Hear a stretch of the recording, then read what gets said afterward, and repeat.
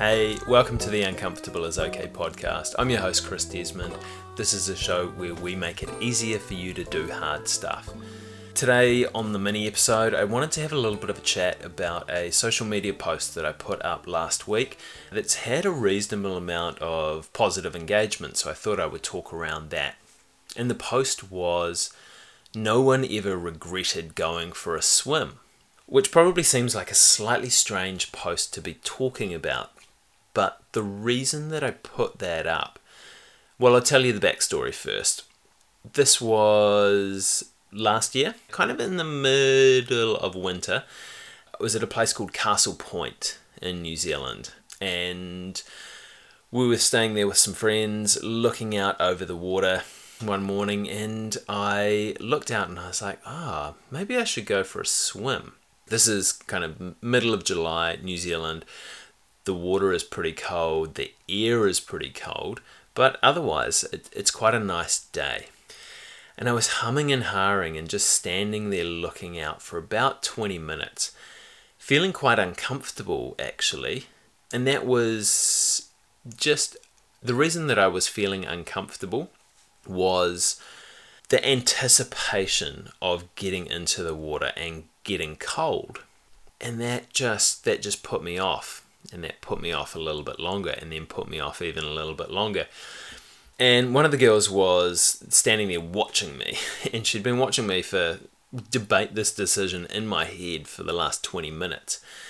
And she said to me, "No one ever regretted going for a swim," which was enough to push me over the edge, because I knew she was right. And I mean, you can say, "Oh yeah, the such and such regretted going for a swim, so-and-so drowned," and I found out actually that someone's mum is allergic to water touching her skin, which is crazy. So yes, there are some people that regret going for swims, but myself and the vast majority of people will not regret going for a swim.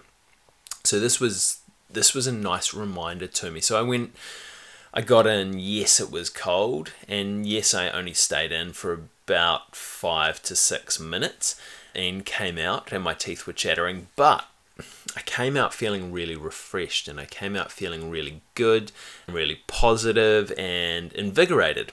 And I guess what the message of that is that often we put off doing things that we know are going to be good for us because it's going to be a little bit uncomfortable to start. And that initial hurdle of getting over the discomfort in order to make us start things off is quite challenging. So sometimes I actually sit there and I say to myself, when I know I've got something good to do, like go for a run or do a workout or wash the dishes even, is no one ever regretted going for a swim, because I know I'm going to feel better about myself or better about the area that I'm in after I've done the stuff that is uncomfortable, but it's going to make me a better person afterwards. I'm going to feel better. I'm going to have a nicer bench space.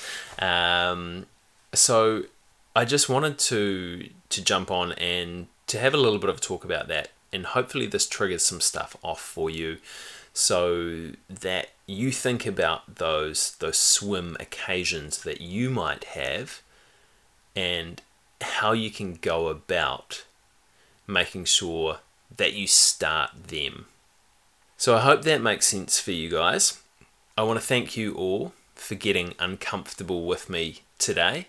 For those of you in Wellington, I'm running a workshop on the 26th of January, and it's designed to help people strategically get outside of their comfort zone, including creating a plan around how to do it, how to build your ultimate support network, and also identifying all the obstacles that you're likely to face, and then making sure that we put strategies in place to address those obstacles as they're going to come up.